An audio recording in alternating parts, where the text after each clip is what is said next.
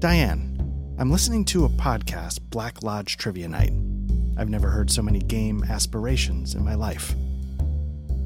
Oh, did you mean the intro blurbs like we're Black Lodge Trivia Night? Or did you mean the like spotlight swarm? No, I meant the cool. intro. Oh. I'll do that. Sure.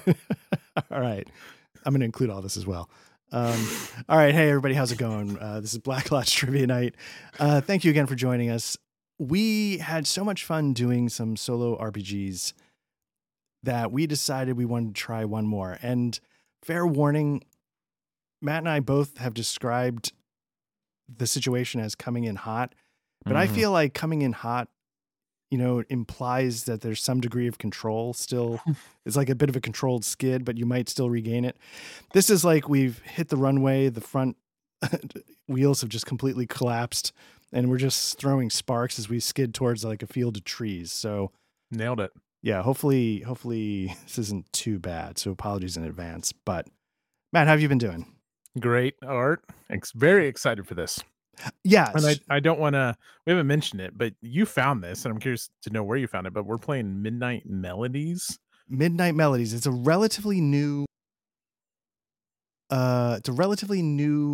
thing that I saw on Itch. I saw it on Twitter through, honestly, it might have been through, and I feel terrible, the designer of Cyberpunk, the game we played a little while ago. Oh, okay. Yeah. We follow him on social media, and I think he might have reposted a link or forwarded a post or whatever, and I saw it on there. And I know that you've run a Call of Cthulhu Jazz Kansas City game. Yeah. And as soon as I saw this, I was like, oh, I wonder what Matt would think of this, and threw it over. Yeah, so we were gung-ho on what we were going to do. It bounced around. We've talked about Star Trek. I think we're both getting close to being able to do something with Star Trek soon. And we'd settled on something else. We were actually just going to, bullshit for a while and do a damn fine coffee episode. And then I read through Midnight Melodies after you posted it. I went and bought it. And instantly, I thought, this is the shit. Yes. You are a jazz artist. I think it leans into being a piano player, but you certainly don't have to be. That is basically spared by the Grim Reaper to investigate these strange deaths and murders and things ongoing with like other creepy things are behind it. So there's otherworldly things killing these people, and the Grim Reaper wants us to find out what's going on. So I'm just going to say this. Sometimes you encounter a premise that's so good it almost doesn't seem fair. And I feel like that's this. Yeah, so like you'll see as we play along, like and you can probably see it on our screen share here, is I'm going to be picking up these notes, and the story is going to evolve as I develop. So we're kind of doing like this. It's a solo game. Art's going to GM. I'm going to play, but I'm going to build these chords. And so like you build this these jazz chords as you develop clues, and again, meant to be a soloing experience, but we had such a good time hacking English Eerie that we're going to try to make this work for us as well. Yeah. And I'm not great at like no prep wing it stuff. So again, I just want to apologize in advance, but I'm looking forward to seeing how this goes. So yeah, very good. I'll just mention real quick, because I know we usually put links down in the show notes, but Capical is who made this. Capical.itch.io. You'll find it there for a few bucks. Yeah. And then you can get a coupon to go print it. It's a great read. Absolutely. Yeah. That's the thing. Really Caesar, a good Caesar read. Capital. Yeah. Caesar. Yeah. It's a good read all on its own, which is not always true of every RPG book you get. So I appreciated that as well. And what's interesting, we'll say, I know we haven't even played yet. I'm really excited about this, which is why we haven't wasted time with other nonsense and bullshit. It doesn't have much of a structure, but it makes sense because it's jazz. Like even your scenes can be this. You can adapt this structure. You can go in free form and kind of like make it like you're riffing I don't know. A jazz joint. Thing. I don't know. Yeah, a jazz thing. Hey, I took history of jazz online when I was getting my undergrad. Can't tell you a thing about it. I think I took like some kind of jazz theory. It's one of the hardest classes I took in college, which surprised me. But then people say like, yeah, no, music theory is no joke. You walk in there thinking, oh, music theory, but it nearly killed me. This was history of jazz, Oh, which is oh, quite a bit different than music. No. Like, I'm not like downplaying your Mhm. music theory. Like, that would be way hard. This was essentially a history class Oh, nice. on jazz, which with the Kansas City roots, and Yeah. we know a thing or two about jazz here. All right. Kansas City Jazz Museum is fantastic. That's the last Yes. nonsense I'll mention. All right. And this, I'm going to be leaning on you a little bit because I'm intending to set this in Kansas City in the Cool. 30s. So I tried to get a few things what's going on, but I'll definitely yield the floor to stuff that you know about your area. But before we do that, do you have any candles going? Any business going on? You know what? I don't have a candle going tonight. Okay, cool. We'll skip right past that. Second thing, Twin Peaks trivia. Are you ready for tonight's question?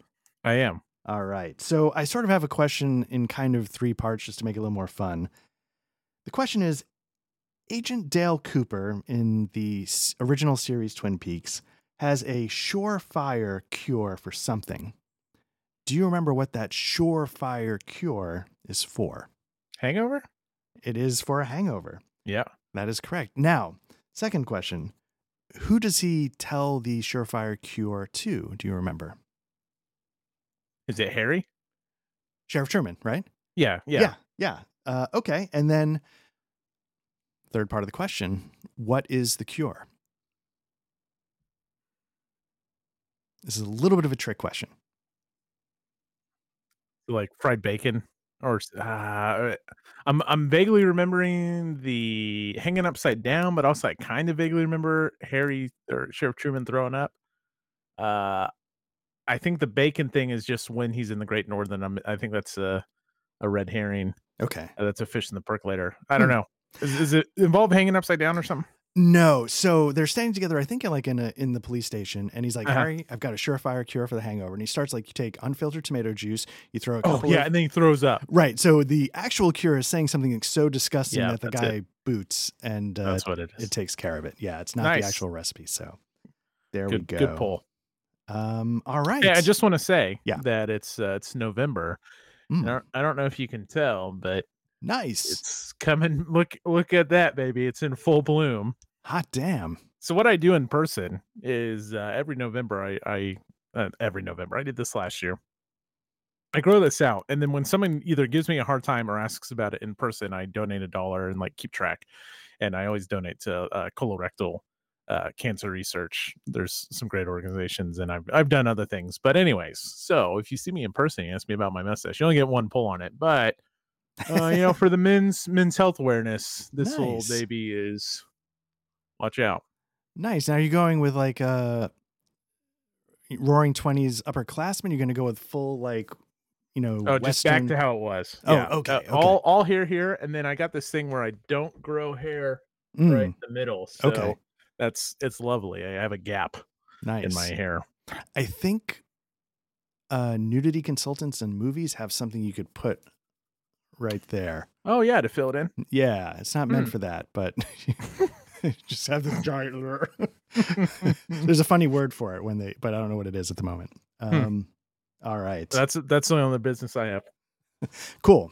I get your butts checked. Yes, that is true. I mean, do we just do what Ryan Reynolds and Rob McElhenney did, where they? Oh man, that was yeah. Get 4 views. Was it worth it? But all right. So I guess with that, you want to get started on this very serious RPG.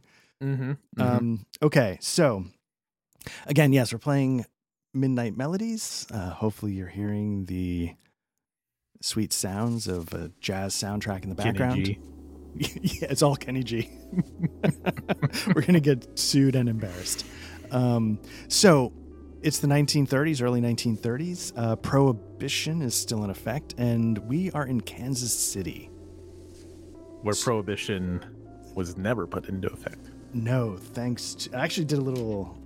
thanks to Tom Pendergrast. Tom's down, baby. That's right. So Boss Tom. Yeah, I got to know a little bit about what I'm talking about. Not a lot, just a little. Damn, son.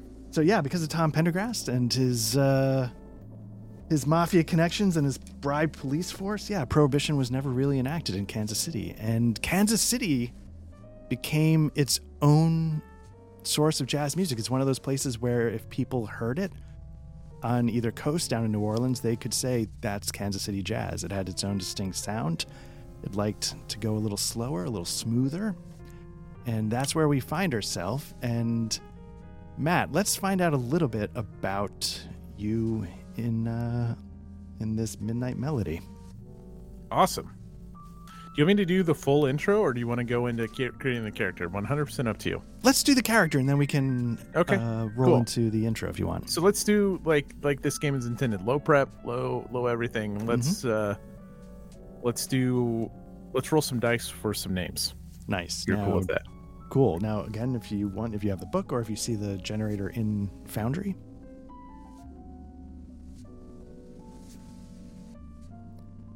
Sorry, I user error on my part.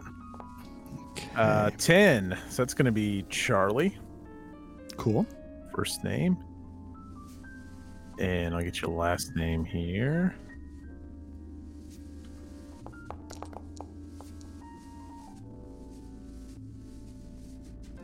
Oh, it was almost Charlie Parker. Oh, wow. Which would have been something. Charlie Parker was famous Kansas City jazz musician, but Charlie Davis is our name. Okay. And I'll get you a code name here. Nice. Now, when I first looked at this, I really liked the Mist, but tonight we will be the Eclipse, baby. As I say, I thought the Mist was down low on the table. I got close to it. Yeah. And I will let you know that I will be doing my cool, smoky jazz voice all night. It's something of a cross between Hulk Hogan and Macho Man Randy Savage, but like smoother. So nice. And I'll be doing my Pee Wee Herman. It's going to sound terrible. All right. Hello. Let's call back to. Perfect. Real fans will get that reference. Yeah. Hey, Mom.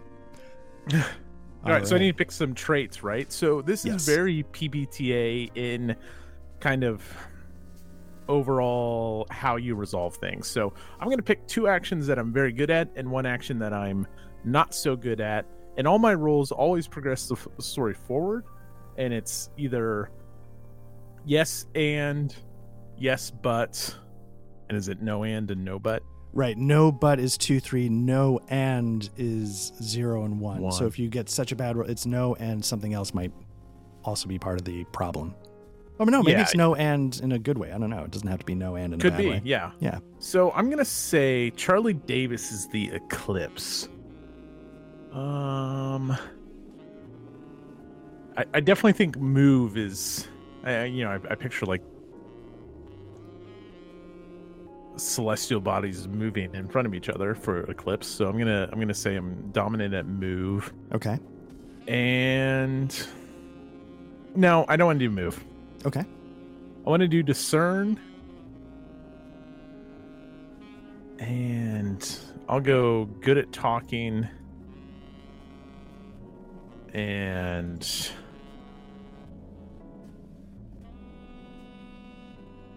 not so good at handling. Okay. Which that'd be like your sleight of hand, finesse stuff. Yeah. So. Right. And for the people watching, basically what that means is when you roll talk or discern, you get a +1 to your D6. And when you roll handle, you get a -1. And then the others are just straight D6s, move and force. So the other thing we should talk about here is you have these talents, talk, move, force, handle, discern. And you can see they're sort of based on the actions of talk, move, force, handle, discern. But there's basically like supernatural versions of those actions. Mm-hmm. And in order to invoke those talents, you have to spend a blue note. Mm-hmm. And you get 6 blue notes to start. And anytime you need to use a talent, you have to spend 1. But in game, there is a way to recover them, which is basically you spend a beat describing a scene of how you taken the atmosphere, how you taken the scenery. Love it. And I don't think there's any gameplay implications. It's Nope. not like it comes back to haunt you later when you run out of a timer. It's just you take a moment to role play how you get nostalgic or you feel an emotion or have a good cup of coffee. and you get a D6 of Blue Notes back. Mm-hmm. So clearly, I mean, it's a solo game, so the only one you'd be cheating if you abuse that would be yourself, right? So I think that's kind of right. So so I think in theory we are basically done creating your character. Yeah, that's cool. Cool. I guess let's get started with the introduction. Sweet. Was that a transition to me to read the introduction? I was about to say I'm happy to read it, but then I realized it was in the first person. Whatever. Doesn't matter to me. So why don't we get started with you, reading the introduction. All right. The spotlight's warm, the keys are cool. Every night I lose myself in the cascade of notes, the thrum of bass, just a bass, the soulful cries of the sax. But one night, applause died down, patrons shuffled out, and I found myself facing a sight no encore could match. The Grim Reaper. Silhouette drenched in moonlight, leaning against my beloved grand piano. Your time's up, they whispered. Scythe, gleaming eyes inscrutable. I took a breath, ready for that final note. But nothing. It's a puzzled look from old Grim and a sheepish shrug. Seems there's been a hiccup. And let me tell you, when death itself looks flustered, you know you're in for a tale. Apparently I was some kind of cosmic anomaly, immune, I couldn't die. Grim couldn't take me, but they sure had a job for me. Department of Unauthorized Deaths. Offering a bony hand. Got a position open. Interested. How do you say no to death?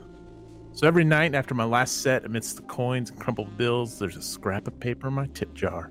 A name. A life taken too soon without death say so. My job? Chase the eerie frequencies, the otherworldly echoes, and solve the mystery before dawn. It ain't your usual gig. Walking the dimly lit streets, feeling the hum of the otherworld.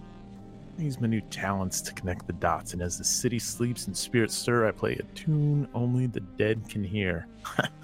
Funny, isn't it? The jazz pianist turned spectral sleuth, dancing with shadows, serenading souls. But hey, when life, or death, hands you a peculiar melody, you make it swing. So here I am, keys in one hand, clues in the other, making music with the mysteries of the night. All right. So it's your nightly gig, and last call has been rung. Are you a pianist?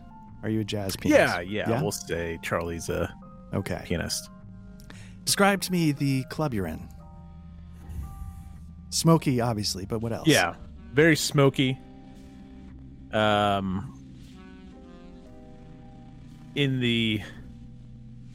It's below a store upstairs.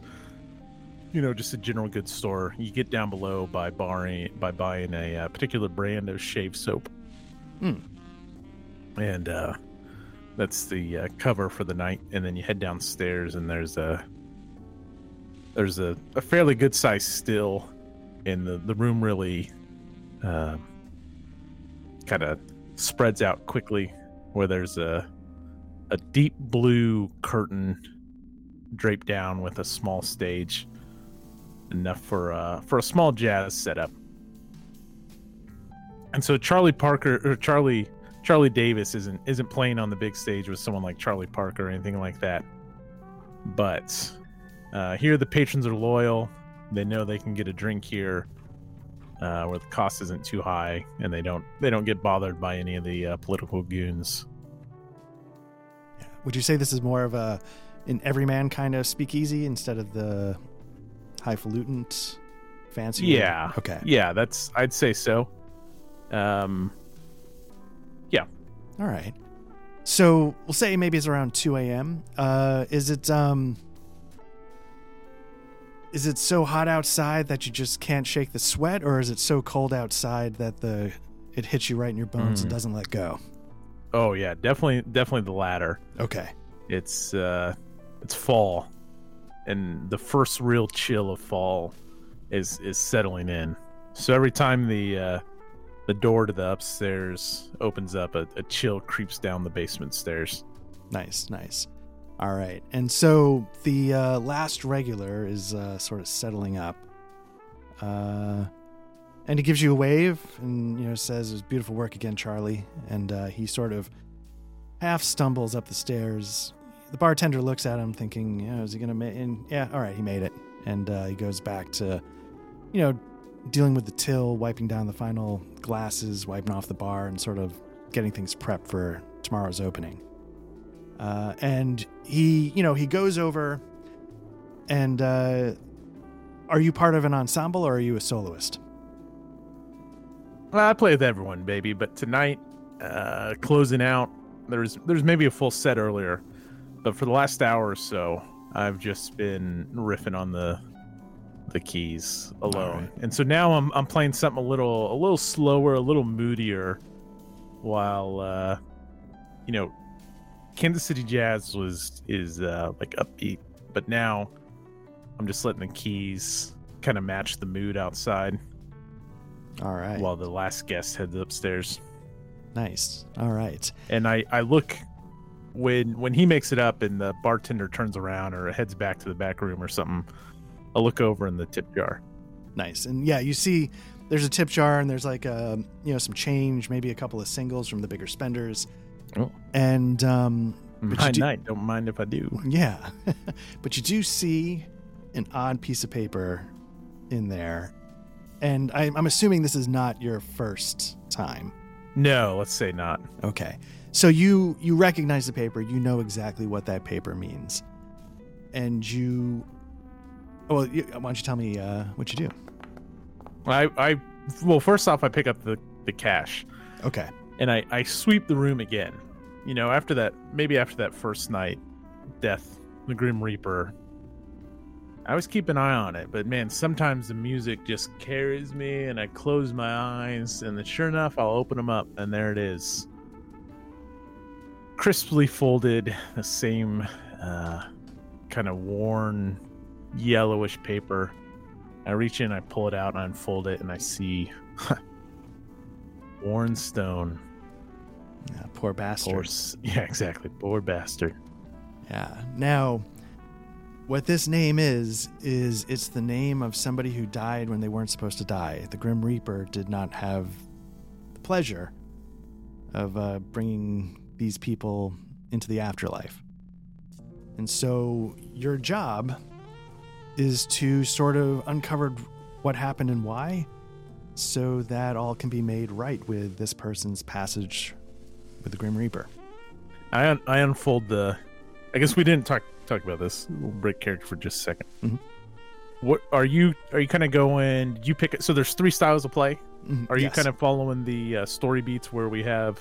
I'm going to do a little bit of that, unless you want to just do some. No, I like that because then it like I don't want to ever assume, but like now, like what I imagine is I unfold the note. I say, Warren Stone, you poor son of a bitch, and then I hear it. That first odd misplaced tone. Nothing from my piano.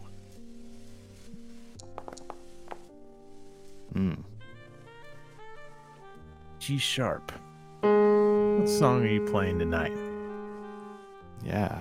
And so I don't want to ever assume that I'm getting a tone or anything, but I think as soon as that name settles in, then I hear it. Nice. All right. And so mechanically what we do now is we can mark that on the character sheet. So I'll just show that really quickly. Hopefully it pops up. And so you can see the first chord. The first tone is a G sharp, A flat, and you're trying to fill in all 9. And that's when you've sort of completed the story. So we'll keep going. So so I will send the goal is to give the 3 final chords to the Reaper. the Grim Reaper know what the details of the untimely end of poor Warren Stone. Yes. So now, Matt, don't look at this. I'm going to do something that's not quite normal. So in game, what you're supposed to do if you're playing solo is you roll the name, and then you let the other things come as you discover them. Since I'm GMing, I'm going to roll ahead a little bit. Okay. Just so I can start thinking about what's going on. Sure. So let me do it. I won't pay attention. Roll these 2 details about him, just so I can see how to steer things. And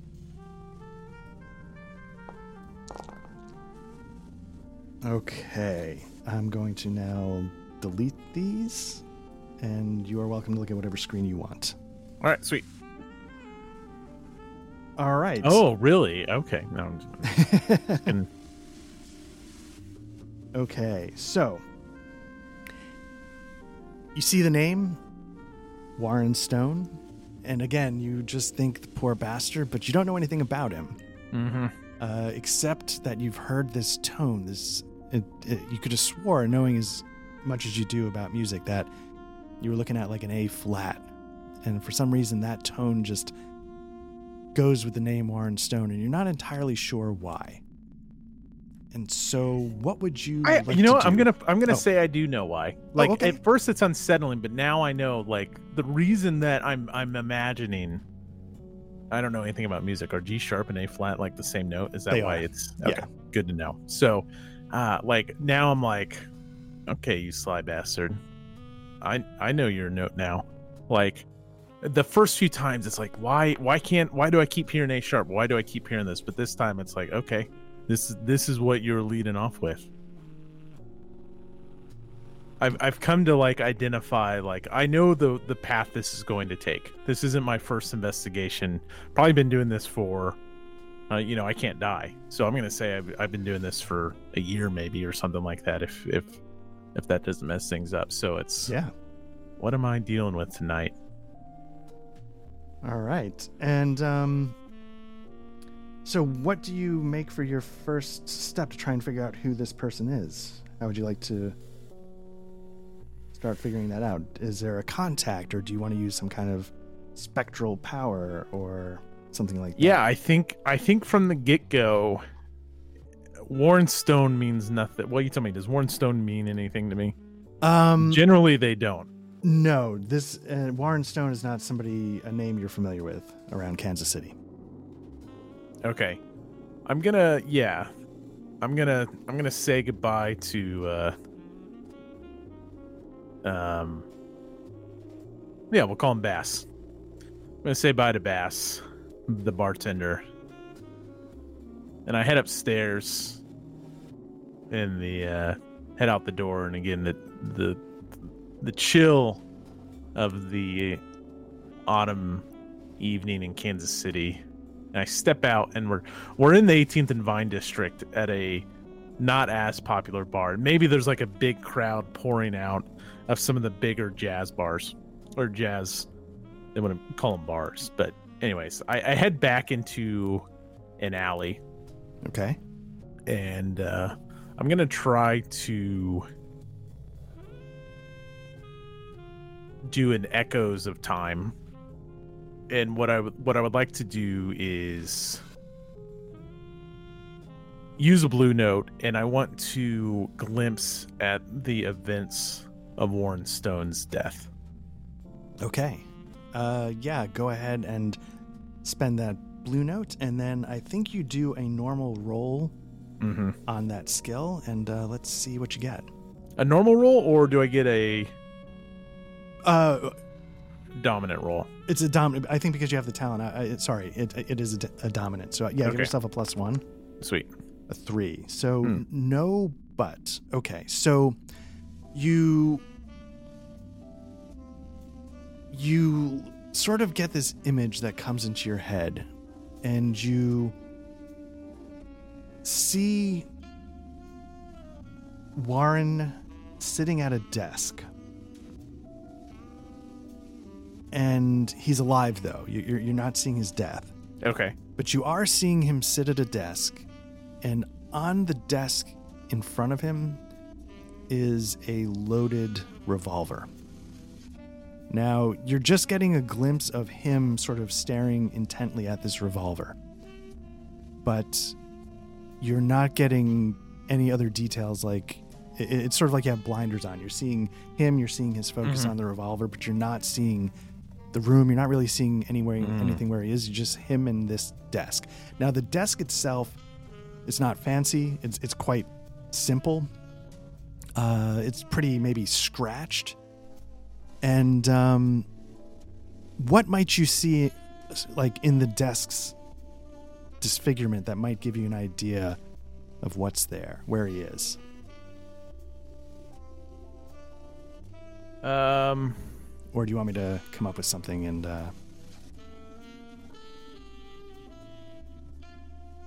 No, I'm just trying to think. I'm trying to think of what I'd be able to identify from a desk. Yeah, imagine it's like a scratched up, carved into, beat up old desk. Mm-hmm.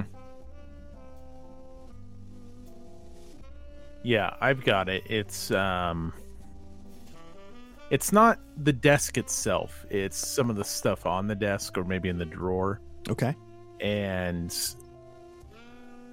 to me, it looks like do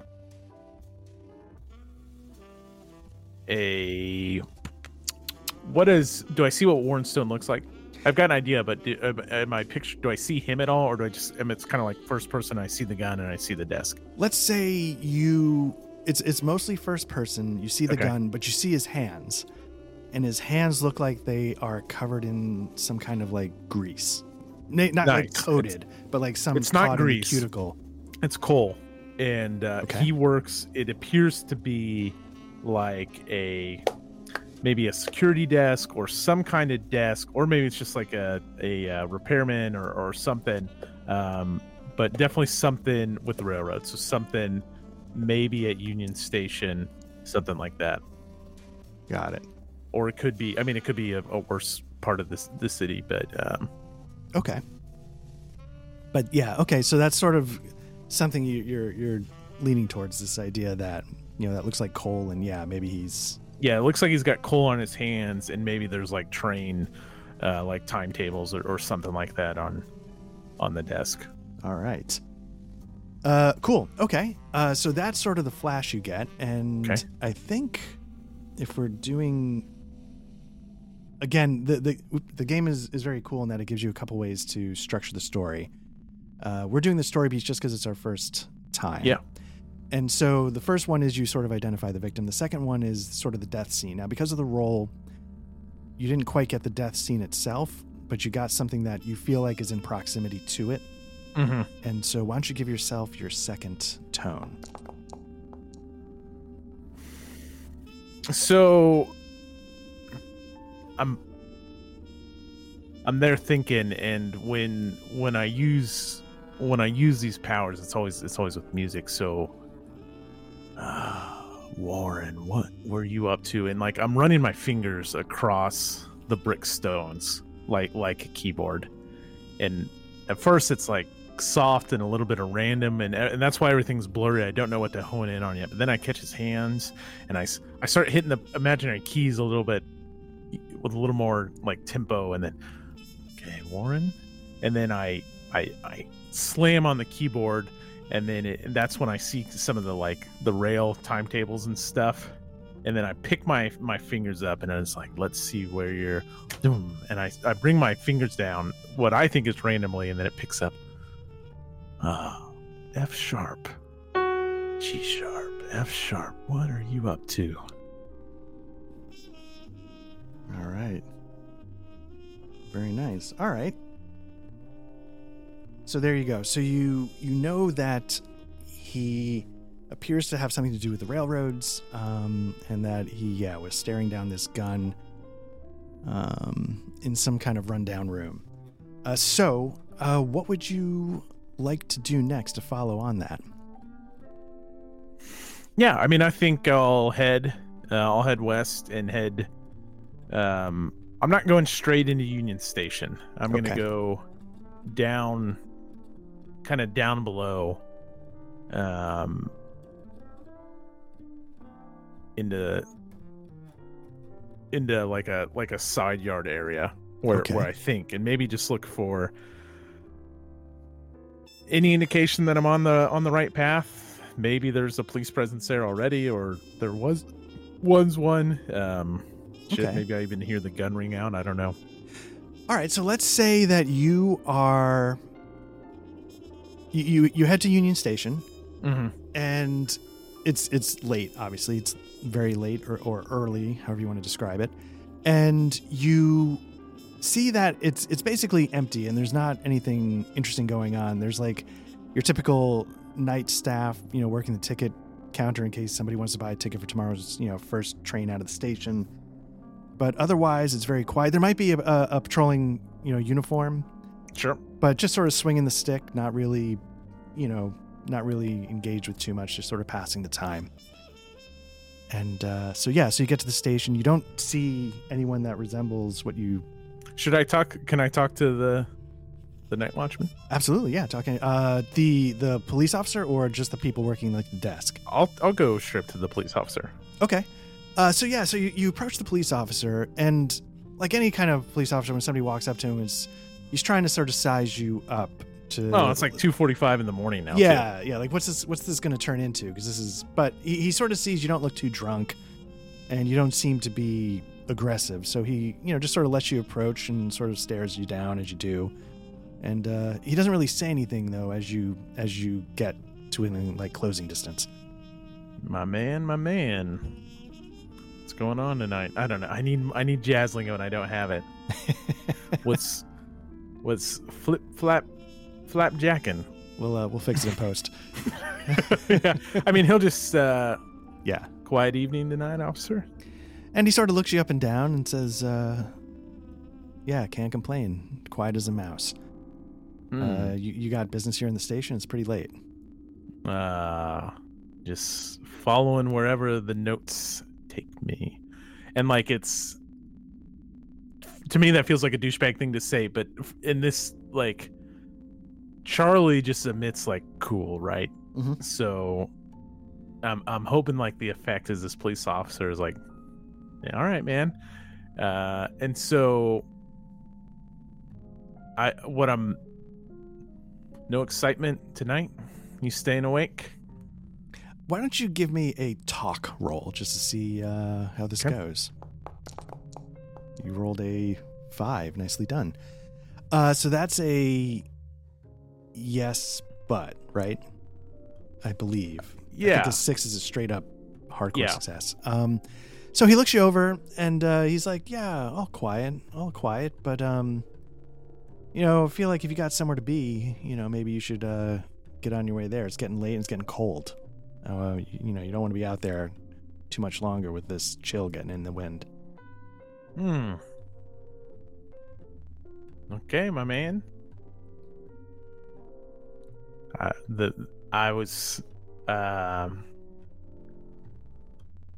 thought this was the place to be, but maybe it's not.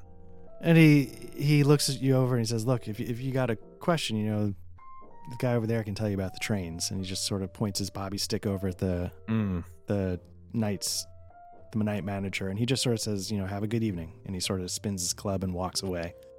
Officer, and I'll head over to the ticket booth and I'll just wrap my fingers, and just kind of like weirdly smile at them.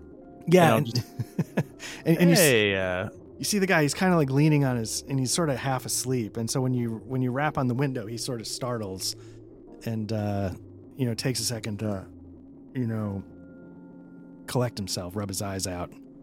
Is that no good son of a bitch Warren down there? And he looks at you and says, I think Warren's on the day shift, but, it's funny, his punch card, he never clocked in today. Oh, I tell you what, I'm his brother. No, that makes no sense because then I would know where he lives. Let me think about that. Okay. Didn't clock in today, huh? No, sir. At least not according to his ticket. But if you want, I can take a message or something I really need to speak to him. Is there any way I can get in contact with him? Any way you can help me out with that? And all right, let's Look, I promise you, give me another talk roll. Okay. Nice. He looks you up and down, and just something about your face he trusts. And look, brother, this is really important. It's 2:45 in the morning. I'm tired. You're tired. I don't want to be in the train station right now. I want to be in bed. I want to be next to a warm body, but instead I'm out tonight. I just need to find Warren. I promise you. Yeah, and he says, you know what? Yeah, let me help you out, brother. And he sort of goes into, like, you know, he sort of thumbs through a filing cabinet or something, you know, below the desk. And he says, you know what, this is the address I have for him. And he jots down an address. And, you know, it's like, you know, I know I have a map of Kansas City up, but I don't know the city. But, you know, it's like, you know, it's on the corner of, you know, in an area of town that's not too great. And it looks like, you know, it's the name he jots down. You recognize it as the name of, like, a halfway house.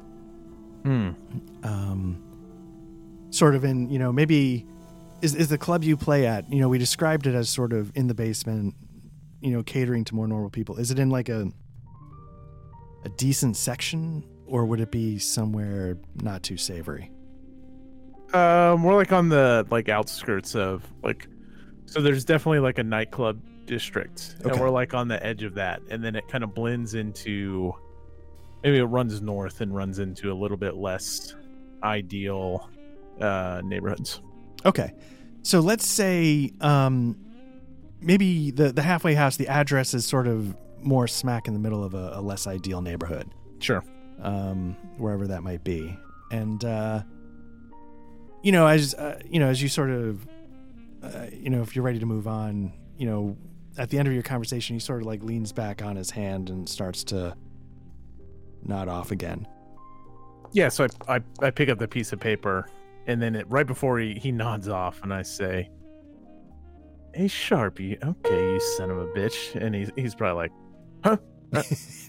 And like I'm at that point, I'm humming the chord, right? Yeah, and yeah, just got a song stuck in my head.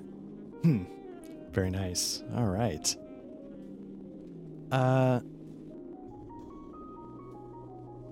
Okay, so yeah, you get the address, and we're going to head now to the start of the second chord. And are you going to the halfway house? Yeah, he'll head straight there. Yeah. Okay, cool. So you get there, and, you know, again, you sort of knock on the door, you know, you get let in, and there's, you know, like a guy working the desk overnight. And, you know, he's just sitting there sort of smoking a cigarette. And he's got a little flask on the table, and he takes a sip from it. And as you walk in, he just sort of looks at you and says, "Oh, chilly out there, huh?" Colder than and he just, "Hey, is Warren in?" Like, before he even finishes his thought. I know it's late, but... Warren? You know, I can't say I've seen him tonight. I mean, maybe... I know he works during the day, and I work the night shift, but, you know, usually I see him coming in and out at least. I haven't seen him. You mind if I go give a little rap-a-tap-tap on his door? Yeah, free country. I tell you what, thank you for everything you do. And, yeah, so he says, you know, it's on the third floor, room 302. Yeah, thanks for the reminder. All right. And, yeah, so you get upstairs, and what do you do?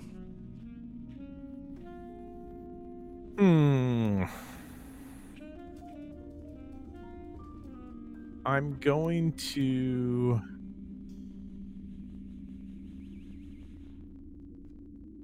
I'm wondering if I should try to peek in there first.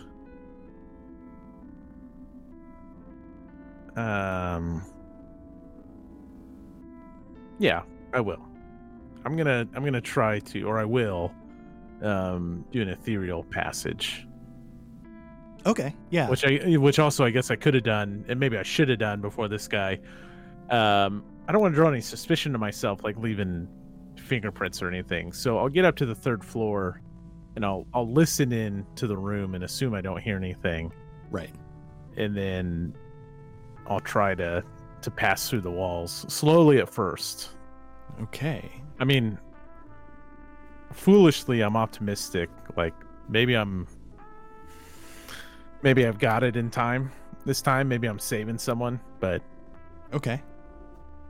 Yeah, I mean, does that thought enter your head sometimes? Do you maybe this one's different? Okay. Not often, because maybe in the past when I've done, more often than not, when I look into the past, I see the death. And so this time there's a little urgency in Charlie's steps, because I saw the gun. Right. I didn't see Warren, and so he's thinking and acting with urgency that he's gonna save someone tonight. Deep down, he knows that that's probably not the case, but okay. So you're gonna do an ethereal pass to get through the door. It is locked. You check it. It's locked. Yeah, I don't even know if I would have opened it, even if it wasn't locked. But yeah. Okay. So so go ahead. I guess this would be a move roll if you want to spend the blue note and then.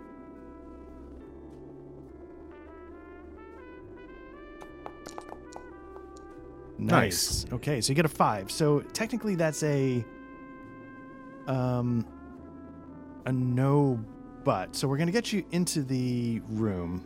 I'm going to leave this up, I guess, just so we can see the progression. We're going to get you into the room. Wait, a 5's a no? Well, a 5 is, let me just double check. Let's see, action rolls. 4, 5 is, 4, 5 is a yes, but sorry, that's what I meant. Okay, so you pass through the door. But what? So do I see the body? You do. So in front of you, so there's some kind of twist.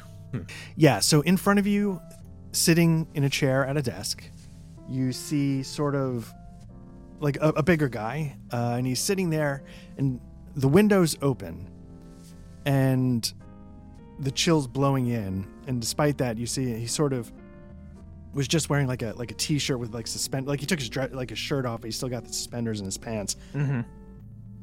And he's sort of he looks like this. He's sort of like head back over. Whoops! I'm knocking out one of my lights.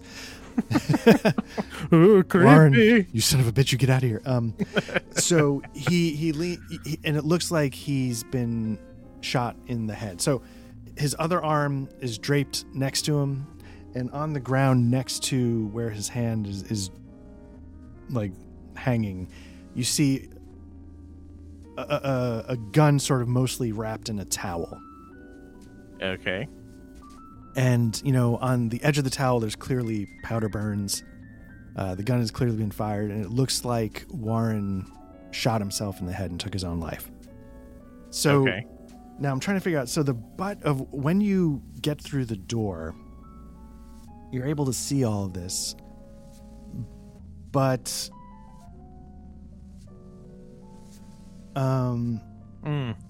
I've got a butt if you don't. Oh yeah, go ahead. I'd rather have you. Only if I start to go through the door, and my face goes through, and like the beginning of my gut goes through and stuff, and I try to like reach my hand through, but all of a sudden I hit like brick walls, and I pull back through the wall. Okay. The door, and then I try through the wall, and then I keep trying, and I keep hitting like a solid object, even though I'm partially through. Right. Okay.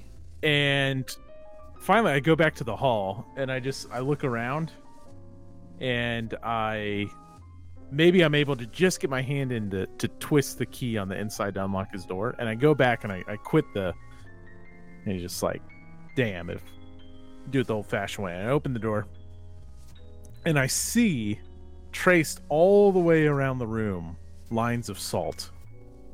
And then I see like protection wards, like under his pillow, and like little, I don't know, just like superstitious tchotchkes and stuff. Things I've like come to encounter, but like never like most of my victims don't believe in this stuff, aren't trying to protect them, but this guy was to a certain extent trying to protect himself from something supernatural or all things supernatural, but all his stuff is real. I mean, like the line assault's effective against my ethereal passage, and like these are valid wards. Nice. All right. And so do you ever find a hole in the armor, or are you blocked? Oh yeah, physically I can go through. Like I said, okay. I just barely am able to get my hand in, and I flick the key, and that unlocks, and that's what I'm saying. So like then he's like, I'll do it the old-fashioned way. So then he opens the door and he just walks in, and that the door, like sweeps away the salt, and then I think maybe that leads to obviously he was involved with something supernatural. All right. Nice. Okay, so yeah, you get in there, and let me see. Do you want more, or would that qualify for the fourth tone? That's up to you. I mean, maybe that's enough for the first tone, but it's up to you. Yeah, let's have that be the fourth tone. Okay. So I'm going through the room, and like I'm humming the first chord on repeat. Okay. And then oops.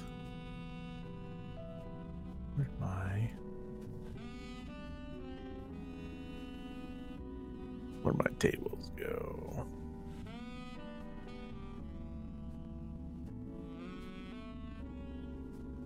Sorry, I lost my tables. No problem. Let's see. The table of tones, got it.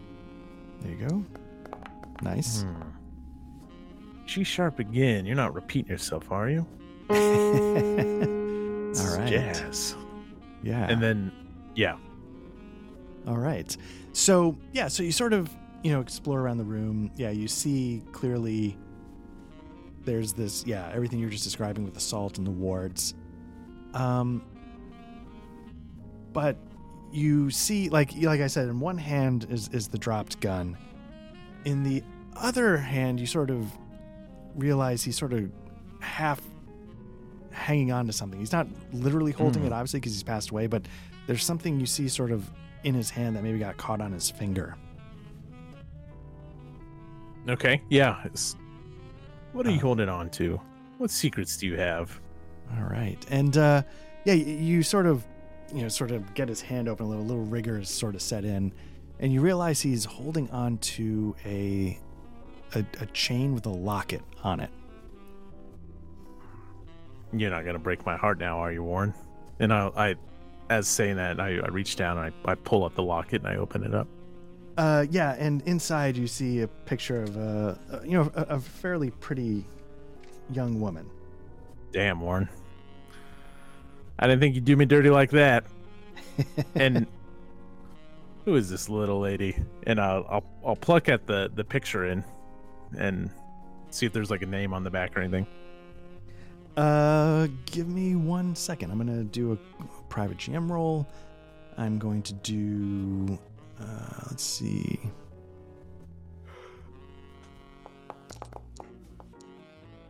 So let's say,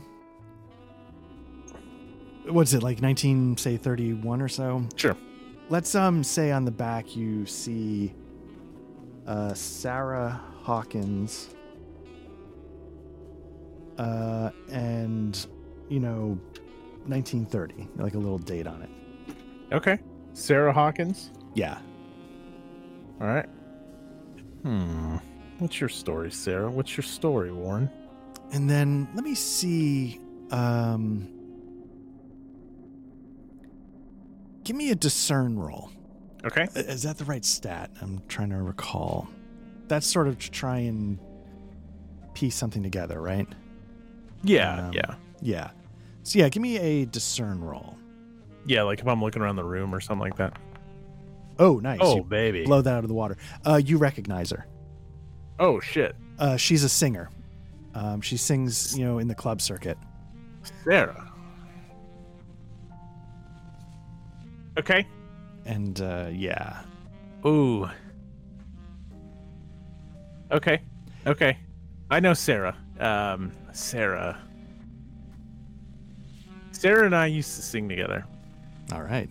And this is weird because this is one of the first times that something like this has crossed over with my real life. But the deal with Sarah is Charlie, closes his eyes and he remembers a night,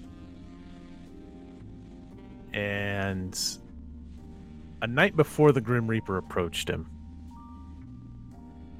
He's playing the piano, something moody again, not upbeat. Sarah is singing a heartbreaker of a solo. And there's this man sitting up front.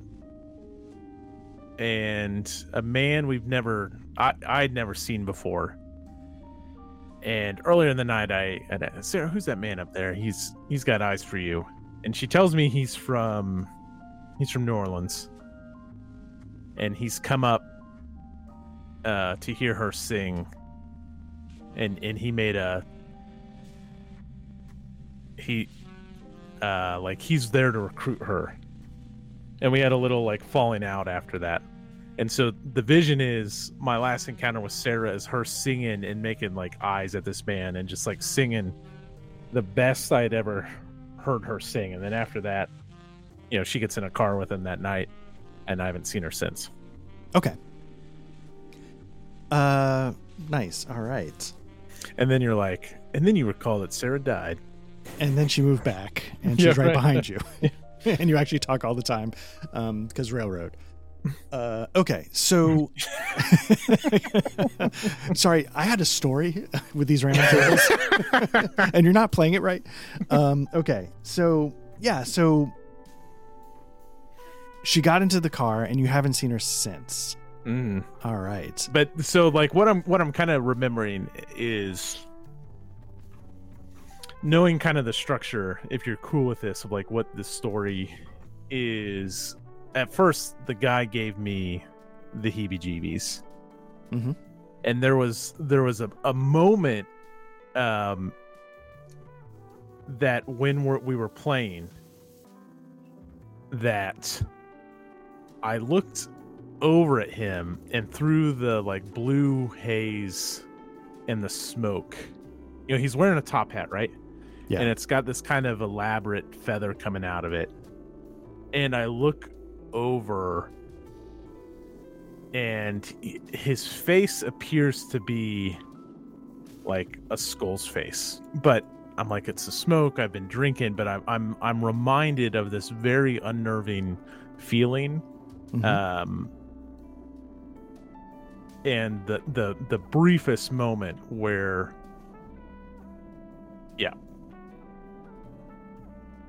all right, and so you see the locket in his hand. Do you look anywhere else in the room? Yeah, I'll keep poking around for sure. Okay, so you find in one of the desk drawers, you find actually a train ticket leaving out of Union Station in a few days.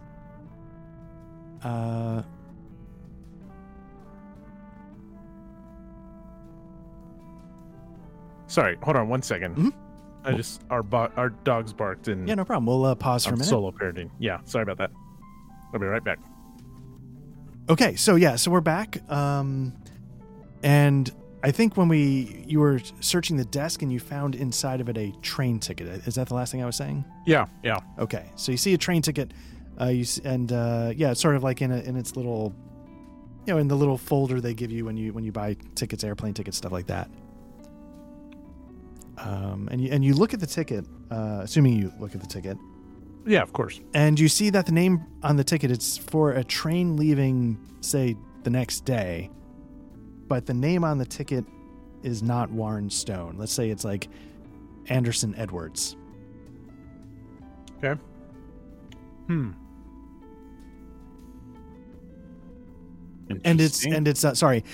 the ticket's destination is New Orleans.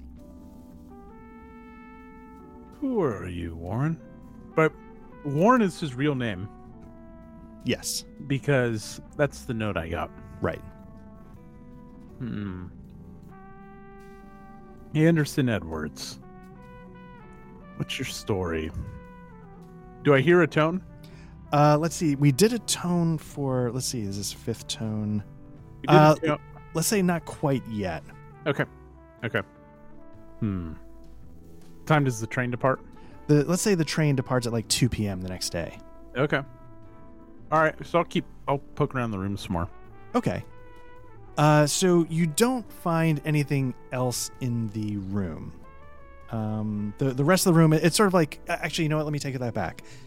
Let's say there's like a little like personal suitcase. It's like flopped open on the bed, and there's some clothes that were like half put in. Some are still folded neatly, like he might have been in the military, next to the suitcase that hadn't been placed in yet.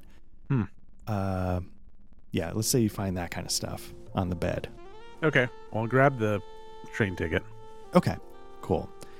And as you grab the train ticket,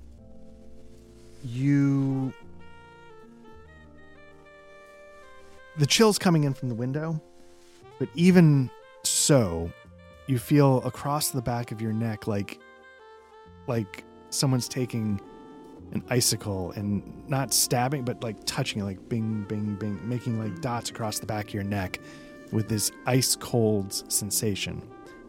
It's almost I hear you. Yeah, it's almost like a frozen ant walking across the back of your neck. And with that, you hear another tone. Okay. D. Nice. Okay. And now you're spicing it up some. And so, yeah, and so what do you do as that feeling goes across your neck? I step outside. Like, getting the sense that there's nothing here discovered in the room. I kind of look at the wards and seeing if is that any indication what I'm dealing with? They're valid, but they're not specific. And so I step outside and I find a brick wall, and I start to play the key. And I'm going to try to commune with the spirits here. Okay. Let's see. That would be a talk roll. Mm-hmm. So that's another blue note. Okay. Is there a specific spirit you're going for, or are you just sort of like finger to the wind kind of, what are the spirits saying kind of thing? I think...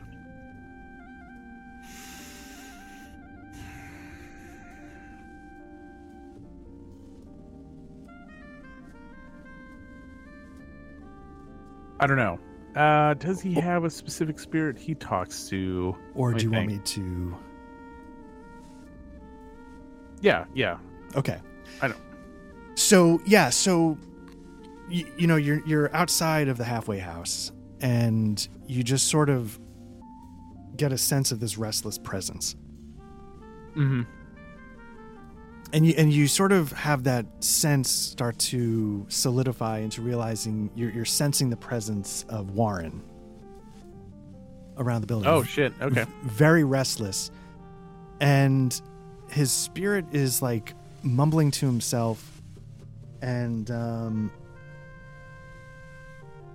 you know, it almost sounds insane, like, you know, you get off of me, you can't hang on to me, get off of my face, and you sort of like, you know, that kind of thing.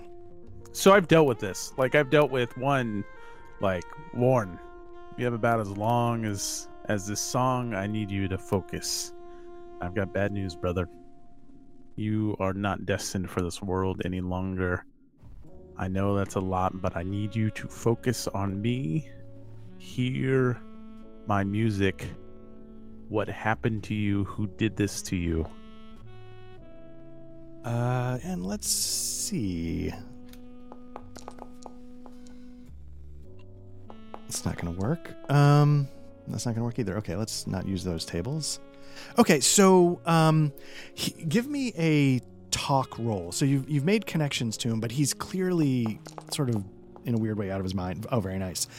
And so with that, sort of your soothing, the way you take that soothing tone you were just using, it sort of settles him a little bit. And he starts he stops clawing at his face, and he sort of shakes himself out of it. Yeah, he's in this weird between life and death. His spirit hasn't processed what's happened to him yet. Right. And I hate doing this, but I'm accelerating that process for him and bringing him very much to the realization that he is dead. Yeah. And he is transitioning. But I tell him there are things you and I have to figure out. We do not have long. And yeah, and you can sort of get that sense, like he's got a moment of clarity, but you can sense that it's not going to last. And he says, after he gets over the shock of what you've just told him, he starts to sort of break down, crying a little bit. And he goes, "Oh God, like my sweet, sweet Sarah, my sweet Sarah. I was going to go find her. Is she in New Orleans? Yeah, she left, she without saying goodbye, about a year ago, she just took off. And, we were going to get married. She was my girl. I was saving up for a ring, and she just took off. And I swear it wasn't right. Like, I know she still loves me. And you know what? And let's say, just in like a couple weeks ago, I got a letter from her. The first time I've, gotten anything from her. Saw the postmark from New Orleans. And, it was just a real quick note. And it just said, like, I miss you. Please help me. Please find me. Who was she there with? I think you and I both know she went down there for someone. Yeah. Don't ask Warren Stone. Feel it in your spirit. Who has her? And he was like, I didn't get his name, but he was just up in my room a little while ago. And, he walked in, he had this really sharp suit, really sharp dresser, but there's just something about him. And then all of a sudden I just started seeing everything. The walls move, everything started to crawl, and then he starts to go, oh my God. And I thought there was something on me, and I grabbed my gun, and then he just goes quiet. And he realizes that he shot himself, and it's really sinking in what's happened, and he's starting to snap again, having processed that. And maybe he's sort of touching the back of his head, and maybe, I don't know, not that his spirit would be literal, but, he's starting to lose it again. Okay. And let's see. And so, as he starts to go crazy, he just, starts shouting Sarah, and it starts to get louder and louder. And by the end, he's just screaming her name. And his spirit becomes like a shadow, and his shadow goes down an alley and disappears into some darkness.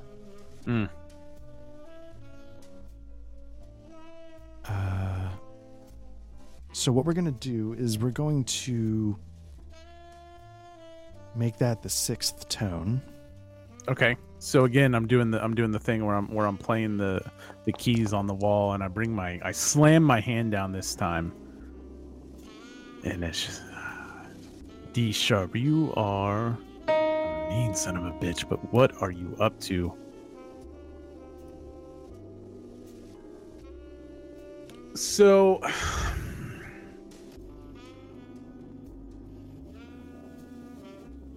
I'm gonna just try to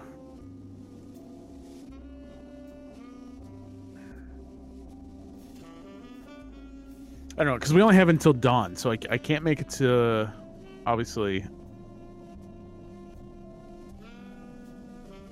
trying to think how I'm gonna find this guy.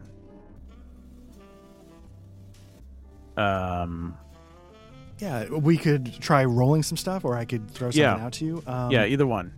So what I'll do is I will just roll. Let's try a drive. I'll make this a public roll so you can see. I'm just going to do a drive, and to protect. I don't know if that works. But the other thing I was thinking of is maybe because you've been doing this for a little while. Protect might work. Okay. You got something that works from that? Yeah, let's head to Sarah's house. Okay. Sarah's apartment. Even though it's been a while. Yeah. Okay. Um,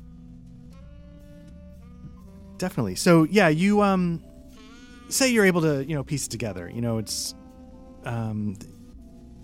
you eventually realize, oh no, because you knew her. yeah. Yeah. So what kind of place did she live in? I assume she was working the circuit just like you, so she wasn't wealthy. She was, but she had a voice like she'd come slum it with me, but she was also on the grandstand and stuff. She was. Oh, okay. She was working big stages, and so she wasn't. No, she wasn't like upper class neighborhood or anything like that. But she had like a fourth story kind of penthouse deal, if you could really call it that, on something up above one of the more popular jazz clubs. So I make my way there, and I'm sure it's like closed down for the night. Okay. Yeah. And how do you want to make your way in? I'll do the another ethereal. Yeah. All right. So yeah, give me a move roll. Nice. Okay. That's just a 5 though. Okay. No problem. So again, it's a yes, but so you get to her old apartment, but obviously someone else lives there. Okay. Because she hasn't been there for a little while. I was thinking someone didn't, so maybe that's the twist. Like, he was thinking, like, I don't think as far as I knew, she still maintained the lease. Right. Okay. Yeah, but no. In this case, you realize somebody else has taken over, and maybe she also, maybe it was a friend of Sarah's. She, took over her apartment or something. And I go in. I pass through the doors, or try to, even with realizing that now someone else lives there. Yeah. Yeah. So did you spend the blue note? I think I did. I think you did. No, this will be 4. 4. Okay. So yeah, so you make your way in, and you hear, maybe somebody just settling in for the night, because maybe she's a singer as well, and she's just unwinding from her night of performing. And so she's off in like a bedroom on the far side of the apartment. Okay. And yeah, what would you like to do? I'll just look around. Is there any indication that Sarah's been there or anything like that? Let me see. Give me this guy, more importantly. Yeah, so give me a do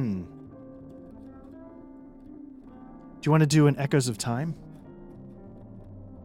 Or do you want to hold on to the blue notes? I'm going to hold on to it. Okay. So give me a discern roll. Okay.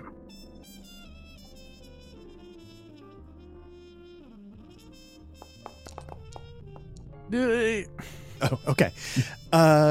So that's I think a yes, but yeah, so let's say you sort of look around and you realize underneath some furniture, you see something that maybe fell off. Maybe she also has like a little writing table. And it looks like something had fallen off and fell most of the way under the table. Like people just didn't catch on that it was there. But you hear the woman who lives there, realizing, oh, I left the window open. So she gets up and, she starts to come out. Yeah, I'll hide in a closet. Okay, cool. All right, so yeah, let's just say you hide. She comes in. She realizes she left the kitchen window closed, and she just slides it closed and heads back into the room and closes it to go to bed. And so, assuming you then take a look at that envelope. Yeah, of course. And so yeah, you take a look at the envelope, and the envelope, it's addressed to Sarah and it's been opened. But when you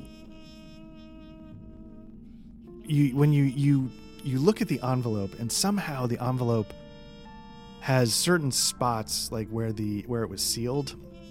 It was almost like it was sealed sort of with ice. They're still sort of frozen, these 3 spots to the touch. And inside the envelope is, what looks like a love letter, but it's partly like an unrequited love letter. Like, I hope you'll write back to me. It was so great to meet you when I was up in Kansas City, and I'd really love for you to come to New Orleans. I think your voice would be perfect. And, it would be great to see you, more of you. And, he's like, here's a, picture of like the club, where you could sing at. It's my club. And you're looking at the picture and you're seeing in the picture like a very well-dressed person, very well-dressed man, stylish for the time because he's a club owner. But behind him, from the flash of the light bulb, everybody sort of has like little shadows on the wall, but his shadow is this weird disfigured shape that doesn't match at all what's in the foreground. And so you sort of get a name for him. We'll call him maybe the name of the club is Scoots. Okay. You see sort of like in sort of letters above the stage, Scoots, Scoots. And so it's signed Scoots. And on the front of the envelope, you see the return address is, like S. Eldridge, and then an address in New Orleans. And so with that, you get your next tone.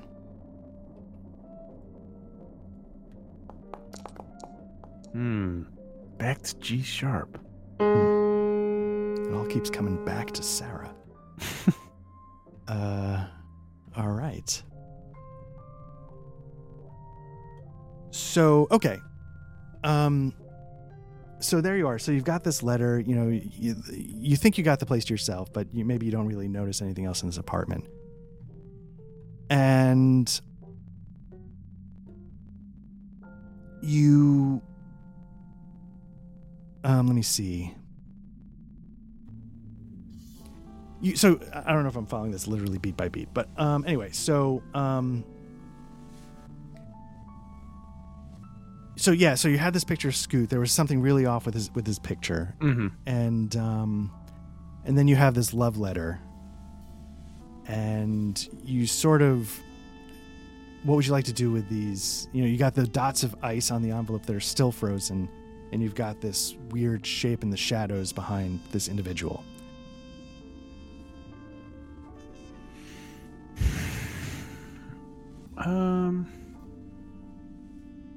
I'll head outside and I'll make my way to a little cafe that's open 24/7. Okay.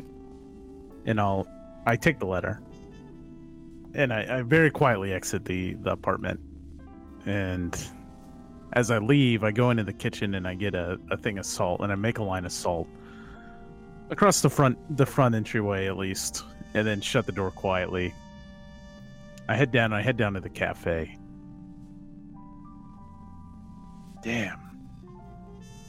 G sharp. Sarah.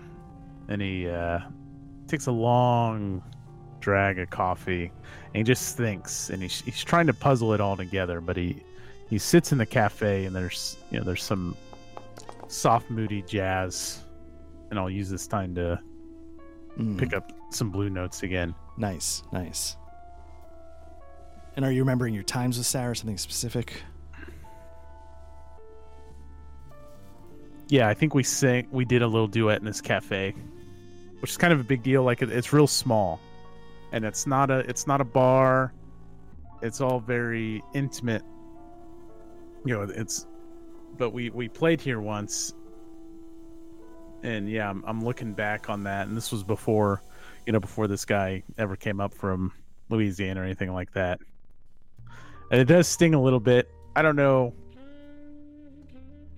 Charlie doesn't think Sarah loved him, but he didn't know about Warren. That's for sure. So he's. It does sting to think back on her, and then wait a second, Warren. Like he's putting the timing together, though there was no like relationship. And so he thinks that like surely this spirit can't have been driven to kill just because he's worried about some sap from Kansas City coming down and trying to reclaim his girl.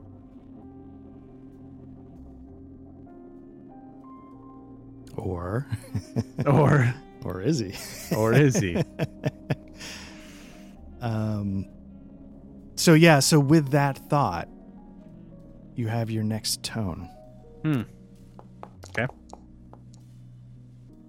F sharp. F sharp. Back to that first chord. Bring me right back to Warren. Yeah. All right. So as you are sitting in the cafe, are you settling up your tab? Are you just about getting ready to leave? Yeah, I mean, I'm sure I just paid, cash or whatever. And I'm sitting at the window seat. So, let's say the sun's not coming up yet, but the sky's just starting to get light. And so it's that time in the morning where the first light can play tricks on you a little bit. Okay. And you can sort of swear outside. You don't see anyone in particular, but you see this shadow flitter across the wall, across the street. Maybe it's like a tight street. And it's sort of, when you first catch it, it's sort of standing, it's still. And then when you look over at it, it sort of flickers away and goes off in a direction. I'll follow. Okay. So it's one of those things where you're always like, it's just turned the corner, so you're still seeing the shadow, but the thing casting the shadow has already turned the corner. So you keep sort of, having this chase where it's always just a turn ahead of you. And give me a move roll. Okay.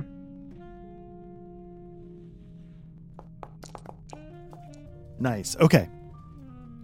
That'll make it easy. Okay, so after a couple of turns, you're like, where's this person going? Like, we're going in alleys and this is a dead end. And you round the corner, and standing in front of you is the gentleman from the photo. And you can see from this early light, he's well dressed, but just something looks really off about him. And of course, the shadow behind him is sort of distorted, and something's off. And he's just sort of looking up and going, son of a bitch, this stupid goddamn city. And he turns around and he just looks at you. He's like, what do you want? You collected something that wasn't yours.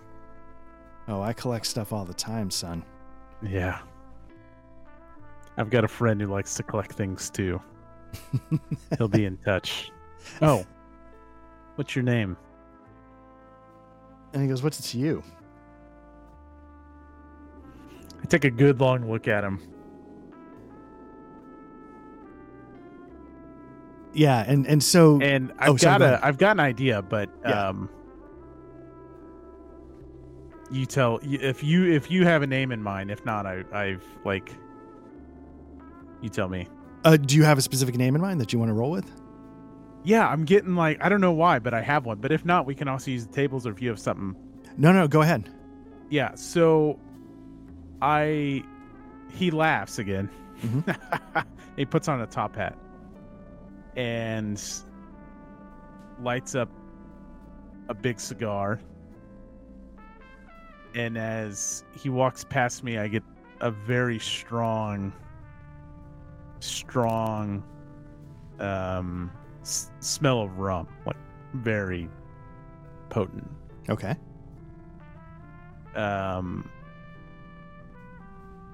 And hey, Baron, the Reaper will be in touch. And so he sort of turns to you. I'm thinking I'm imagining like Baron Samdi or something like that. Samdi. Okay, and above the table, who? Like the Hoodoo Voodoo. Like he's got the top hat and the yes, skeleton face, and yes. then also like there's James Bond and stuff. But yes, got it. I know what you're saying. Yeah. And so he sort of turns, and he's a little shaken by that. And he says, well, Grim comes, but nobody touches Sarah. She's got the voice of an angel. And he sort of gives you a tip of the hat and walks away. And as he walks away, yes, you get your last tone. C, that's actually a perfect ending kind of tone. Mm-hmm. And you sort of have these chords in your head.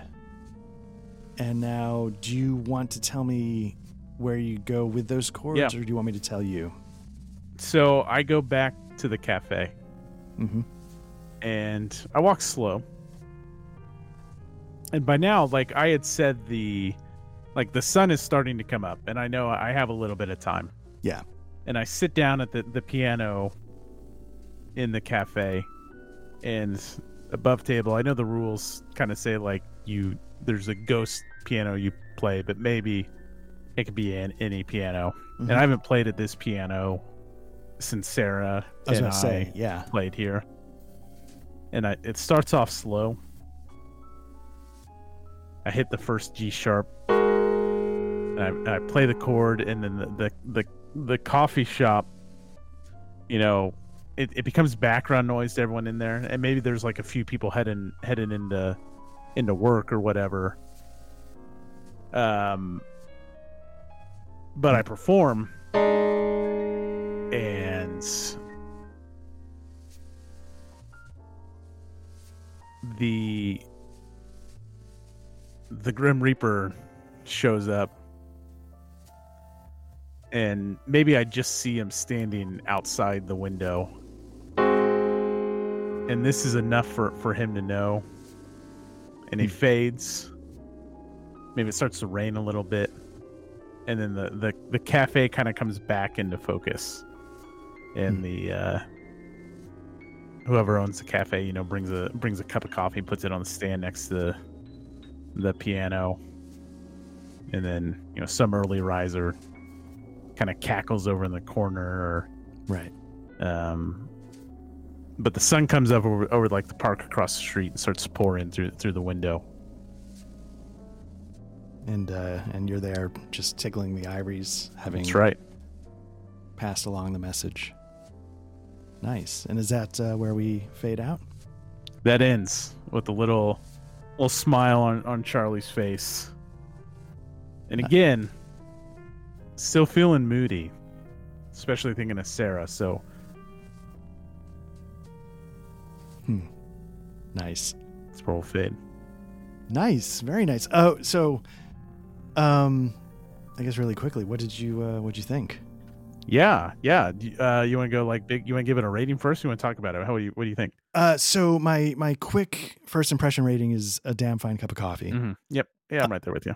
And for me, I thought it was a nice mix of mechanics and just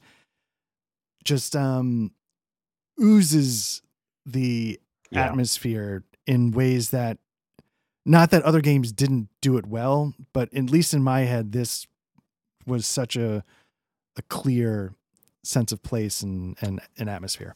I agree 100%. I think that the weakest in like kind of the solo co-op stuff we've done, this is maybe, no, I didn't play the game you and Patrick played, but mechanically, this is very story and theme forward first. Yeah. Where mechanically, it's got this very brief kind of PBTA system with the yes and the yes but, the no and the no but, which is great. But there isn't a lot, like I said, if you're not doing those story notes, there's not a lot of structure to even challenge this. How do you discover chords? Right. What are you supposed to unveil? And so but it makes up for it with everything else you talked about. Yeah. Because one, what a cool concept. And two, just the way it's structured, just discovering the notes to these chords and then, unveiling this spirit. And it's not our job to fight the spirit. It's not a showdown with whatever spirit you choose to tackle. You're letting the Grim Reaper know who pissed him off, who claimed a soul too early. Right. And that was something I was sitting there because I was like, okay, looking at the story beats, I appreciated the story beats just because one, we were coming in hot. Two, I've never done this Mhm. before. And so it gave me a way to sort of think ahead since I was going to present you with Yeah. information. Maybe in a solo environment that free form, might be more interesting because at that point you're almost like writing a short story, which is how Right, I you're sort of see these journaling journaling or it. recording something, but you Yeah. like, who if you don't have that story beat, but you're still doing something you enjoy, that's totally cool, right? Like, if Right. you're Right. yeah, So I like that that's there just so it sort of states the obvious that probably doesn't need to be stated. Like, hey, when you're soloing, go nuts, man. Just right. play it out Yeah. however you want. But for me, this helped because it gave me a way to think ahead. And part of the thinking ahead is like, okay, I know that at some point you need to encounter this thing. And then but it actually occurred. I was like, so what happens? Like, does he do? And then suddenly I stopped. I'm like, what you just said, you don't have to fight it. It's not Well, a, I had the realization as well. I was like, "Oh, we need to identify this thing, and then I need to Mhm. confront it." And then you Yes. don't. Like, I'm sure you could if you wanted to, but y you can't die, but you're also just a jazz performer, you Right, know? right, Like, you're right. not, like none of these superpowers or anything to, like, fight these things, Right, and you're not going it's not someone who killed out of order, it's a spirit that's claimed a life, right. and so I kinda like because I had that realization too, it's like, "Ooh, what am I gonna do when I see him?" And it's like, Nothing. "No" exactly. Yeah, In a great way, like right. in a way that I thought narratively was just awesome. Um, I would love to, like so I've always wanted to play an RPG called I'm gonna look it up, Life Fatal. Fatal 2. You know, you keep making that joke, you better be careful because I think I'll think you, I'll take you serious one of these days. Let's see. It's Hoodoo Blues, the role-playing game. Oh, And okay. so getting an opportunity, and I know it's not explicitly that, right? But, like, Hoodoo Blues does some really cool things where you play in multiple time periods, and I think it embraces the subject matter, or at least appears to in a meaningful way, and not like some kind of completely superficial way. Mhm. But it takes the history of Louisiana and hoodoo very seriously, Yeah. and kind of confronts those things. It doesn't back away. So it's but I've never played it, and so I've always wanted to do something with hoodoo, with voodoo, and for whatever reason, I don't know if it's the jazz elements, if it's just the structure of the book, it's just the Grim Reaper. There's nothing there's Okay. even the spirits aren't, I just pulled Baron Samedi out of my ass because that's the vibes I pictured in my head, but Mhm. man, did it kind of immediately as soon as I started reading that scratch that itch, and then so I kinda knew like, "Oh, this" so what I'm getting at is I would like you'd have to blow this up, but, like, what a cool premise to, like, base a campaign off of. Yes. Yeah. Like, if you could stretch it out to an ongoing story, like, you work for the Grim Reaper, Mhm. and someone's claiming souls before it's their time. Right. Like, plug that into something else that you can run a campaign on, and I am there for it. Yeah. Because that's the thing. There's no reason why, we were doing it because we were intending this as a one shot. Mhm. But I know when I was setting this up, I actually was thinking to myself, like, I could see this going 3, 4 sessions. Because Oh, if you easy. yeah, because if Yeah. you don't wanna rush the clues and you don't wanna rush the investigations, you could pad out the interactions, we sped through them to make it a one shot, but I feel like you could easily, like, really get immersive and, Sure. I don't know if the system allows for it, but mhm, you could still use this system as the baseline for building a campaign. yeah, Meaning you take the story note structure, you take the whole premise, right, and then if you were playing like multiplayer, you could pick, Call of Cthulhu. I mean, you pick it, whatever you want, yeah, whatever you feel is appropriate, and kind of mash the two together. It gives you a really great framework for a really interesting story. yeah, and I think that's the real strength of all of these games that we've been playing, like, obviously, they're not too intent at least Mhm. English Eerie and this weren't, like it's not about the mechanics, right? Right. They both present these incredible atmospheres. Mhm. And I feel like it's sort of within the spirit of those games to be like, yeah, whatever mechanics you want. Like if it lets you get into this setting, if it lets you get into these themes, you know, I think I shouldn't be speaking for other people, but I feel like some level they'd be like, yeah, sure. You know, like, you know, we designed these themes to be explored. And if you wanted to do it in a grand way, like we picked these mechanics because they wouldn't get in the way, but you know, it's Right. really about the theme and the feel and coming up with the stories first. If that makes any sense, Absolutely. Yeah, absolutely it does. I mean, yeah, but I would if I guess, like, if I did something similar and then someone's like, "I love your idea, but I wanna do even more with it," then, yeah, it's kind of a be my compliment. guest. Yeah. Yeah, right. Um, And this is such a cool yeah, premise. It's one of my favorite things, like, setting backdrops that I've read. yeah, yeah, absolutely. So yeah, I mean, I think I feel like we've been on a good run. We haven't had any real duds. This is one of, I think, of the solo systems. I've enjoyed all of them, but like I was saying at the top, like there's something about this setting that just made me go whoa. Yeah. And not to take anything away from the other solo games that we've played, but something about this setting really leaped out at me. So really, really glad we got a chance to try this. Yeah, and it's probably, Long Dark's I'm trying to think, like, it had from I don't remember Cyberpunk because you ran the scenario, Hmm. but if you weren't running a scenario, well, I guess that's probably true of English Erie. I'm trying to say, like, this is somewhere like, it had the least amount of hand-holding, whereas Mm-hmm, Long hmm. Dark Space Between the Stars, you kinda, like, had to know what you were getting into as a one-on-one experience. Right. Yeah. I don't know. This is great. This is very good. This I'm is so really glad you good. found this. I might print this off. I might use my coupon to get a physical copy of it. I absolutely Not did. that I would necessarily solo journal it, but just to play some more. But that's the thing. I would revisit a lot of these like one shot systems that we've done. And yeah, as soon as I downloaded it and started going through it, I immediately went and used the printout coupon to get my hard copy. Nice. How was quote unquote GMing this? So, okay, that's a good thing. So, like, you know, in the rules, they say, like, hey, when you reveal the victim, just start with the name and then reveal the next thing later on as it comes up. So, what I did was I revealed the name and the secret and the whatever the other detail was. So, I rolled the name and I got that he was a gruff repairman. And the secret was that he bought a train ticket under a pseudonym. So, I wanted to Oh, have all nice. three of those things in place so then I could figure out the rest. And then I had this idea that what if he wasn't like literally murdered? What if let's see if we can spin it. What if he Mhm. did it to himself? Now then we were sort of like free floating for a while. And then I started, when you stepped away for a second, I was like, okay, let me generate the entity. So I have a thing in mind of where we're going to. So while you were off camera, I quickly rolled the details and, you know, I got a name, which we didn't need because you had a, Right. but I also got that, you know, he has like, it says resembles three-dimensional shadows, defying laws of light and perspective. And then his other thing was that he generates cold spots and he can create hallucinations. Mm.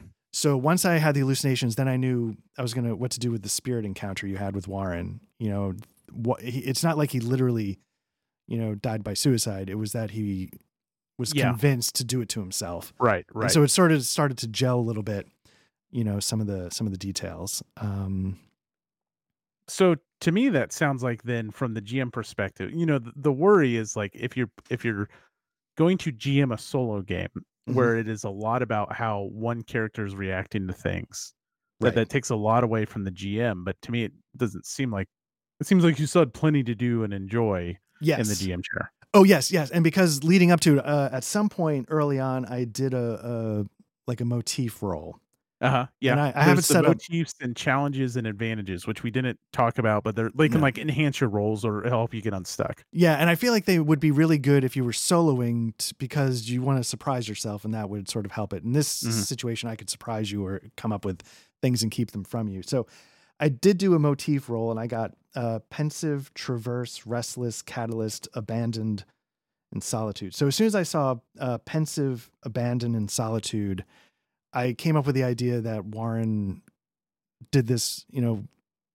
because he was alone. So it just made sense that Mm. it would be over a woman, over a dame, as they would Mhm. say in back in the day. So yeah, so I felt like the prompts really helped. Good.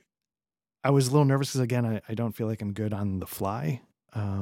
But I feel like the prompts helped. I feel like, I was able to get, by doing things a little out of step from how you would do them solo, Mm-hmm. it gave me enough to try and start piecing things together to not steer it there, but have an idea of what could be the big picture. Nice. Well, it So wasn't clear. As a player, it was phenomenal. I mean, I loved it. Um, you know, part of like my own personal interests, like drive it. Like, obviously, I tried to push it towards the train thing, just because, like, okay, we're in Kansas City and we've already knocked out jazz. Like, let's knock out something else I love. Might as well do trains. We yeah, didn't go there. That's completely fine. Um, I mean, that's great, because then that's just things to unfold that I didn't expect. And so I think it's, if I'm driving the whole story, then what are you here for? So I'm glad that you were able to still get a story that you rolled up and imagined, and it's not just Matt like stroking every like passive hobby that he's into, like, oh, let's do a train thing. yeah. So out of curiosity, like as these things were happening, were you having like, oh, if I were soloing this, I would do X, like what you were just describing with the trains? Did you have Only on the first like security guard. Okay. Because I was like, okay. And that was just in kind of keeping in mind of how the like story structure was, is the only reason why. Like, where I knew like I'm supposed to get a clue around it here right now. Right. So let me like see if the security guide heard something tonight. And like, when you kind of let me draft the desks, like, all right, I'm gonna find him in like his workshop. That's not how it played out. But then in my mind, I was like, okay, the security guard had to heard something if there was a gun involved, heard a Right. gunshot. And so then like that, I kind of expected that. And when it didn't happen, it's like, okay, well, that's not what I expected. Let's try a different way of finding it out. And so Yeah. that's great. If I had been soloing it, I would have had that security guard heard something. But that was I think the only time.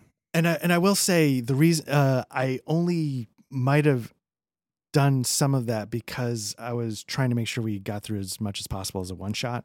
But I think there are things, if to what you were saying earlier, if we expanded it out, I think there are things I would have liked to, like threads I would have liked to have, pulled at a little bit to see what happened. And I think that was spending Shit, I more would have time. loved to go to Louisiana. Or yeah, hell, you get on the train. Right, exactly. By dawn. Oh no, because then you just get rid of that construct. You're just Right. Yeah, yeah. I mean, I like the idea of doing it on a night, but there's Yeah. nothing to say that you can't tweak that. You know, when I did Kansas City Jazz, I put them on it. There used to be a direct train for Kansas City to Louisiana, and I can't remember. It had a line. You know, all those lines from the past had, and the lines that still exist today still have cool names, but Yeah. it had a name. And I immediately, as soon as my players in Call of Cthulhu finished up Jazz Craze in Kansas City, I put them on a train, did a classic train adventure, and it was the train run from Kansas City to Louisiana. So I had that was a fun listen. I listened to both. oh, nice. Yeah. All right. So I guess overall we are very positive on Midnight Melodies, and we'll have all the Highly information. recommended. Yeah, for if you want to go grab a copy over at itch.io. I think it was on sale if you Yes. really wanted to. Yeah, it's on sale for like it's 25% off right now. Yeah, as of this recording. And the really nice thing is, and I guess this isn't completely unusual, but a couple of things I've encountered, they do a thing where they have like community copies. So if you buy a copy, the creator of the game makes one available for free. So I think that's great. Yeah, I bought one. You bought one. I bought one. And they're out of community copies. So someone claimed ours, I guess. Yeah. So, but yeah, the main thing is, it sounds like this game is getting snapped up, and I think it very much deserves it. I had a great time. Yeah, and looks killer art. Like, I love the art. You'll see it as soon as you open up. You know, it's just this great scene of this guy over a piano and the Grim Reaper's sitting right behind him. Yeah, absolutely. Very evocative. Right. Yeah, great find, Art. Thank you. Back to back with Erie England and Midnight Melodies. Yeah, the next one's going to be a giant turd, but these two, I have to confess, English Erie, I found, I was just like, I didn't know anything about solo RPG. So I just started like looking for lists and stuff like that, and got very lucky because one list I found had Entity and English Erie, two of them that I really enjoyed. Nice. And this came about because, yeah, we tried Cyberpunk, and the creator of the game, was nice enough to reach out and say, like, thanks for trying the game. And so it just sort of fell into place. And this was great. Nice. Nice. Well, good. I don't know what our immediate future holds because um we got a little message from Patrick that, he may be raring to go for something. Which sounds But crazy, but I do think there is some conversation to be had in the future for us on a damn fine coffee where we talk about some of these solo mechanics and what drives solo games. I think that's a great yeah. conversation for us to have. So that'll happen soon. Of course, we've talked about Star Trek, and there's other things in the works. Mhm. But whatever it is, we'll be back in some form next week, as always. Art, thank you for GMing me through this Oh, no, thank you. This and was a setting up blast. these wonderful Foundry modules. I mean, Art Oh. puts we just got to talk about that real quick because Art puts a ton of effort into bringing these tables in and making it a digital representation, which is really nice. I try and respect the fact that we're not sitting around a table. Mhm. And so I think there are things you can add to a game that are small touches that give you something, you as the player, but in our case, because we record these, the viewers as well, something to look at and something Yeah, to evoke. Yeah. Anyway, totally. So next week will be Russia besieged by Compass Games. exactly. All in. Awesome. Well, fantastic job, Art. Fantastic job to these creators. If you are listening to this on a podcast, don't forget to check out our YouTube channel, Black Lodge RPG, Black Lodge Trivia Night. You can Mhm. find us under just Googling those two terms. If you're watching this on YouTube, don't forget we have an audio feed. You can find that in your podcast catcher, wherever you listen to us. We're on literally every single social. You can go find us there. Black Lodge RPG is the app. RPG. Yeah. Is X that the and, app? and Blue Sky. I just got us on Mastodon, but that might just be Black Lodge Trivia Night. Okay. So Yeah. yeah, you can find us wherever you need to. There's Discord we're slowly rolling out, all of that stuff. But if you're enjoying our content, we want to hear from you. We want to hang out with you, all that stuff. But Yeah. that's going to do it for us. All right. Thanks again, Matt. Appreciate it. All right. Good night, everyone. Good night.